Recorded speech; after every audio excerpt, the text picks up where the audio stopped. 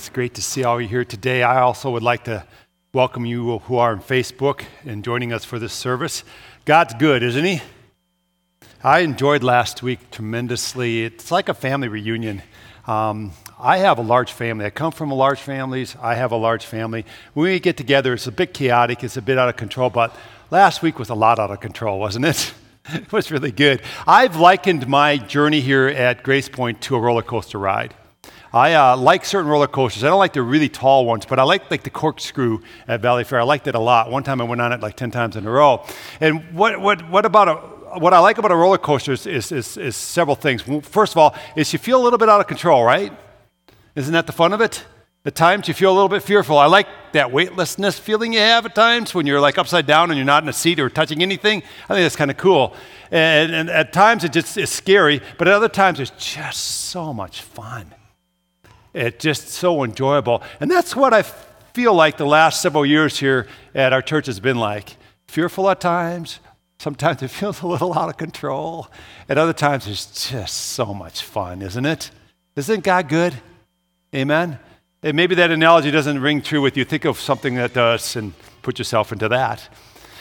In the year 2018, I really have felt like a single word could kind of characterize what we've been about. It's the word intentionality. We've been talking a lot this year about what it means to be intentional in following the Lord Jesus Christ, what it means to take ownership of our own spiritual formation. And as we entered into this fall, we haven't departed from this theme at all. We're looking at now what it means to be an intentional worshiper of God. Christianity is about the conversion of rebels into worshipers. If that be the case, and I think it is the case, then we really need to know and understand what it means to be a biblical worshiper of the Lord God. And so here's a simple definition for you. Worship is the way the follower of God is to do life, period. Worship is the way the follower of God is to do life. Now, biblical worship takes place then in the heart and the lifestyle of the follower. So biblical worship is internal and external. It manifests itself in both of those areas of our lives. Our series goal is a little different, but I'll explain what this means here in a moment once again. Here's our series goal for this intentional worship series that we're doing for 8 weeks here this fall. That you see God as He truly is. That you get a glimpse of the majesty and the awesomeness of God and become so preoccupied with this that you truly worship Him then in your heart, and that spills over then into your lifestyle, amen? See, I could tell you all, and some of you are very diligent this way, try really hard. Be intentional in your worship, and you might go home and try really hard and do a little bit better, but ultimately, we enter into the intentional worship realm when we just get so preoccupied with God that we can't get Him off of our minds and we can't get the thought process out of the way we do life of how do I bring glory to God in the way that I live. Amen? So it's not about trying so hard. It's becoming preoccupied with God. Well, preoccupy simply means to be dominated, or let me just say it this way. Preoccupy means dominate or engross the mind of someone to the exclusion of other thought. So God just dominates our thought process and therefore dominates our lifestyle. I think the secret of intentional worship is getting engrossed with God, getting overwhelmed with who God is, getting captured by glimpses of His greatness, so much so that it changes how you think and changes how you live. This is moving into the intentional worship as a lifestyle that God intends us to move into. So what we're doing this fall is we're getting preoccupied with God. That's kind of a good agenda for a church, isn't it? That was meant to be a little bit of a joke.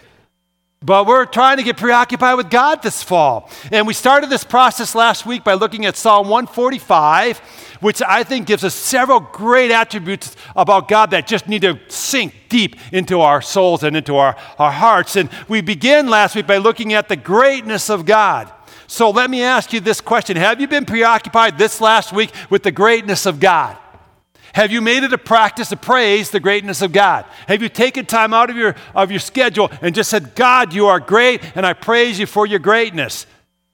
Have you done like David did in Psalm 145? Have you told of the great things that God has done in your life? Have you commended Him to somebody else? God becomes greater in our lives when we begin to realize what he's done in our lives and when we commend that to somebody else. Did you meditate on his wonderful works? Did you slow your pace to give space for the thoughts of God's greatness in your life? As you make it a practice to praise God, praise his greatness, as you meditate on his wonderful works, as you slow your pace to give space to think on the greatness of God, you know what you're doing? You're becoming an intentional worshiper. So this morning, I'm practicing this message. I do that several times. So I'm speaking it out loud, and I'm walking laps around the activity center here, and I get done, and I still have 10 minutes to go before I have to meet up with some other folks. I say, great, I got chance just to praise your name for a while, God. I have a chance just to slow down a little bit on a busy morning like this. It just magnify you for a few moments because, and I prayed this, I said, God, I just want these guys to know how great you really are. My heart just beats that way. God, would you do things in their hearts? Would you stir their hearts in ways I cannot? I said, Holy Spirit, would you just come to this place? Would you do things in these people I could never do? Would you begin to just do stirrings that are deep in the body of Jesus Christ here at Grace Point that are beyond human manipulation or human control at all? Would you just do things, God, where we stand back and go, wow, it's the roller coaster ride. It's fearful, it's out of control, and man, is it fun. Would you do that, God? So I think at times you get these moments where you just slow the pace and you give God space and you just begin to magnify his greatness, and you're now entering into the realm of intentional worship. This morning we're moving into the next attribute of God identified in Psalm 145. Like God's greatness, this attribute needs to preoccupy our minds. And here's what we're going to do. We're going to read this scripture out loud this morning. It's Psalm 145, verses 8 through 12. It should pop up on the screen behind me. I want you to read this out loud with me loudly, okay? So that, hey, you know what I really enjoyed this morning was your singing. You guys were loud. You know what? I could hear your singing over the band. I walked in and go, whoa! I like that, by the way. That was pretty cool. Anyway, as we read this scripture this morning, read it loudly with me. Here we go. The Lord is gracious and compassionate, slow to anger and rich in love. The Lord is good to all. He has compassion on all he has made. All your works praise you, Lord. Your faithful people extol you. They tell of the glory of your kingdom and speak of your might, so that all people may know of your mighty acts and the glorious splendor of your kingdom. Amen, huh? So guess what attribute we're talking on this morning? The compassion of God.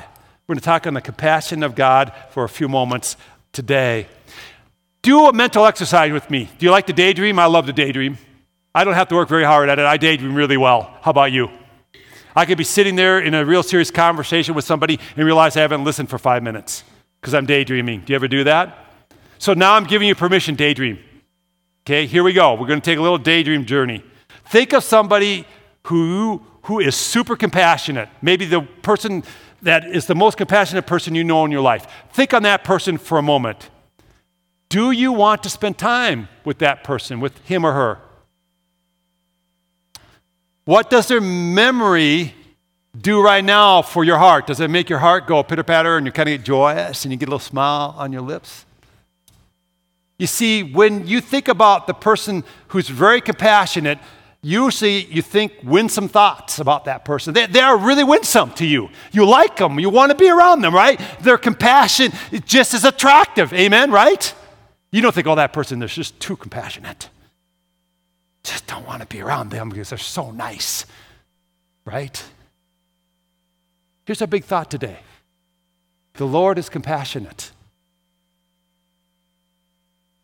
And when we think of Jesus, and when we think of God, it ought to bring joy to our heart and a smile to our lips. When we think of God's compassion, it ought to just kind of flabbergast us. We ought to be speechless at how compassionate he really is. Compassion means this: sympathetic pity and concern for the sufferings or misfortunes of others. Sympathetic pity and concern for the sufferings or misfortunes of others. Now, being compassionate It's not something that God does every now and then. It's who he is. It's how he's been revealed to us.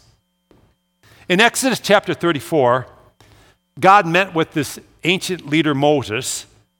He was the leader over the Israelites at that time. And he was going to meet with Moses on Mount Sinai, and once again he was going to give him the Ten Commandments. Now what had happened previous to this is God had met with Moses and had given him the Ten Commandments, and then Moses had come down off the mount and found the Israelites doing all kinds of crazy wrongness, and he got so upset he just threw down the tablets, you remember, and broke them to pieces. So God called Moses back up once again, told him, chisel out some new tablets, come back up on the mount, I'm going to give you the Ten Commandments once again. And then Moses has an encounter with God that to me is so telling of who God is. It happens in verse 6 of Exodus 34. Let me read this to you. And he, the Lord, passed in front of Moses proclaiming, listen to what he proclaims. Of all the things he could say about himself, this is what he proclaims to Moses. The Lord, the compassionate and gracious God, slow to anger, abounding in love and faithfulness. So God passes in front of Moses. He's going to make himself known. What's one of the very first things he says about himself? The compassionate and gracious God. Compassion is pretty important, isn't it? If you're going to introduce yourself to somebody and you're going to say, well, this is what's really important about me, the first thing you said probably is something that they would hang their hat on a little bit. That's probably very meaningful. So God says to Moses, the Lord, the compassionate and gracious God. God's not just compassionate at a time. He is compassion. It is part of his nature. It is who he is.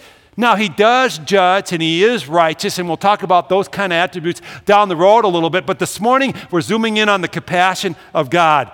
So I want you to say this with me out loud. The Lord, the compassionate and gracious God. It should show up on the screen behind me. Say it out loud with me. Here we go. The Lord, the compassionate and gracious God. Now, here's what I want to have happen in your life. I want that phrase to be burned on your mind. I want you to see those words throughout the week. I want you to meditate on them frequently. I want you to stop and just say to yourself, the Lord, the compassionate and gracious God. The Lord, the compassionate and gracious God. I want you to begin to internalize this thing so that it begins to manifest itself in your life. That's how worship works. That's what it means to be an intentional worshiper. I think sometimes people look at the hardships of their lives, the difficulties that come their way, the disappointments, and we can begin to think a lie, that God doesn't care, that God's not compassionate. In reality, what's going on is you just don't have the full picture, right? But God has been revealed to us as compassionate. It is a revealed truth. It is a declared truth. We need to embrace it. We need to become convictional that this is who God is in spite of the good or bad times that we're going through, right?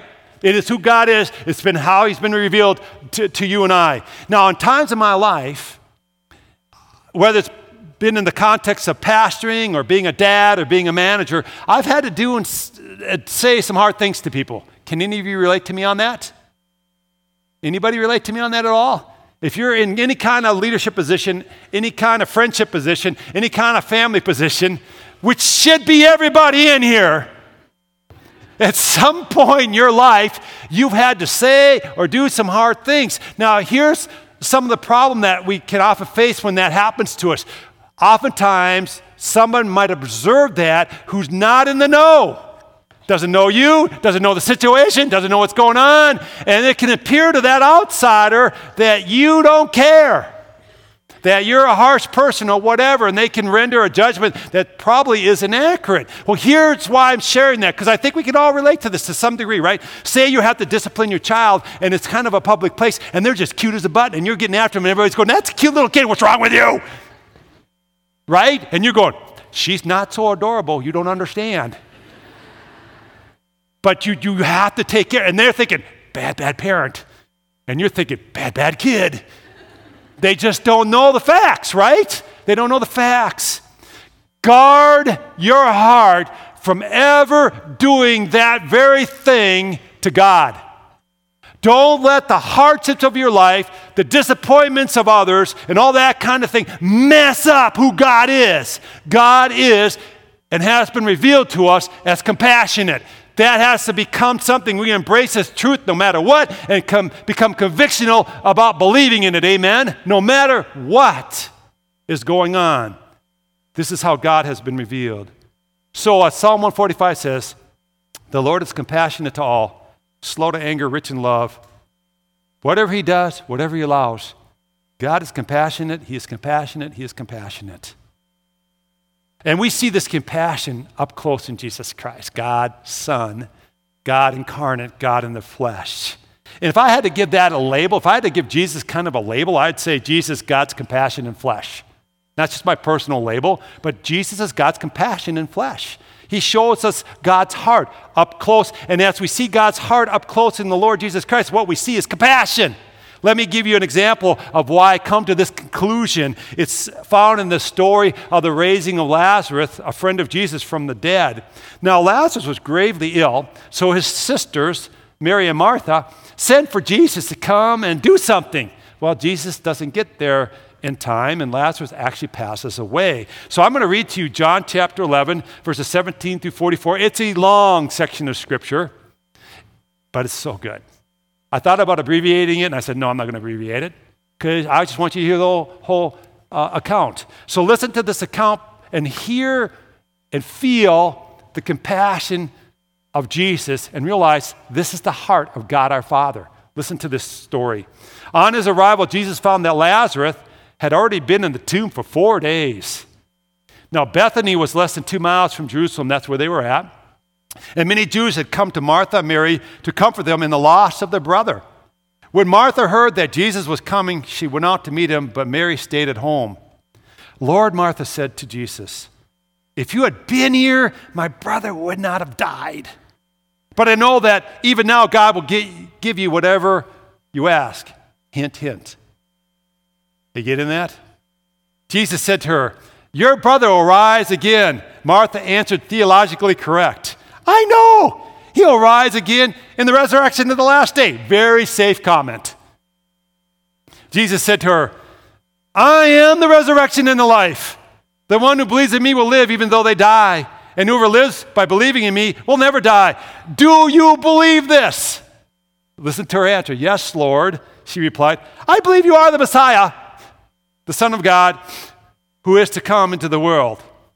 After she said this, she tagged off to Mary, said, I'm done. She went back and called her sister Mary aside. The teacher is here, she said, and is asking for you. When Mary heard this, she got up quickly and went to him. Now, Jesus had not yet entered the village, but was still at a place where Martha had met him. When the Jews who had been with Mary in the house comforting her noticed how quickly she got up and went out, they followed her, supposing she was going to the tomb to mourn there. When Mary reached the place where Jesus was and saw him, she fell at his feet and said, get the emotion of this. Get the anguish that this girl is going through. Lord, if you had been here, my brother would not have died. When Jesus saw her weeping, and the Jews who had come along with her also weeping, he was deeply moved in spirit and troubled because he's compassionate. Where have you laid him? He asked. Come and see, Lord, they replied. Jesus wept. Why would he weep? He's going to raise Lazarus from the dead. He knows what he's going to do. Why is he weeping here? Because he's compassionate. He's feeling the troubles of those around him. He's having that pity on them and that identification with them and relating to them. Then Jesus said, then the Jews said, see how he loved them? But some of them said, could not he have opened the eyes of the blind man? Could not he who had opened the eyes of the blind man have kept this man from dying? Jesus, once more deeply moved, came to the tomb. It was a cave with a stone laying across the entrance. Take away the stone, he said. But Lord, said Martha, the sister of the dead man, by this time there's a bad odor. Martha's really practical. If you read about Martha, you'll see this is one practical girl. She's always looking at the practical side of life. For he's been there 4 days. Then Jesus said, did I not tell you that if you believe, you will see the glory of God? So they took away the stone. Then Jesus looked up and said, Father, I thank you that you have heard me. I knew that you always hear me, but I said this for the benefit of the people standing here, that they may believe that you sent me. When he had said this, Jesus called out in a loud voice, Lazarus, come out. The dead man came out, his hands and feet wrapped with strips of linen and a cloth around his face. Jesus said to them, take off the grave clothes and let him go. Quite a story, isn't it? Quite an account. Remember, compassion is sympathetic pity and concern for the sufferings or misfortunes of others. When Jesus experienced death like that and what it was doing to people, he was moved with compassion to the point where he wept. And what we see then in Jesus is the heart of God. He has compassion for the plight of people. Amen? Jesus showed compassion as he wept because of suffering that death had brought on people. That's the point if you're a note taker. So when we see Jesus weep, we see the compassion of God the Father. Jesus said, when you've seen me, you've seen God. So when we see Jesus weep over the death of this friend Lazarus, what we see is an illustration of the heart of God towards people. Amen? And he has a heart of compassion. Let's say this out loud together again. The Lord, the compassionate and gracious God. Say it with me. The Lord, the compassionate and gracious God. Are you getting preoccupied with God at all this morning? Are you getting preoccupied a bit with his compassion? Is it starting to kind of penetrate into your heart? Because if it does, you'll worship him. And your life will never be the same. In Luke chapter 19, Jesus was making his way back to Jerusalem. It was towards the end of his ministry here on earth. He was now marching towards the cross, and he has his triumphal entry into Jerusalem. So as he approaches Jerusalem, he's overlooking Jerusalem, and he says these words in Luke chapter 19, beginning with verse 41. As he approached Jerusalem and saw the city, he what? Wept over it. Here he is weeping again, and said, if you, even you, had only known on this day what would bring you peace. But now it is hidden from your eyes.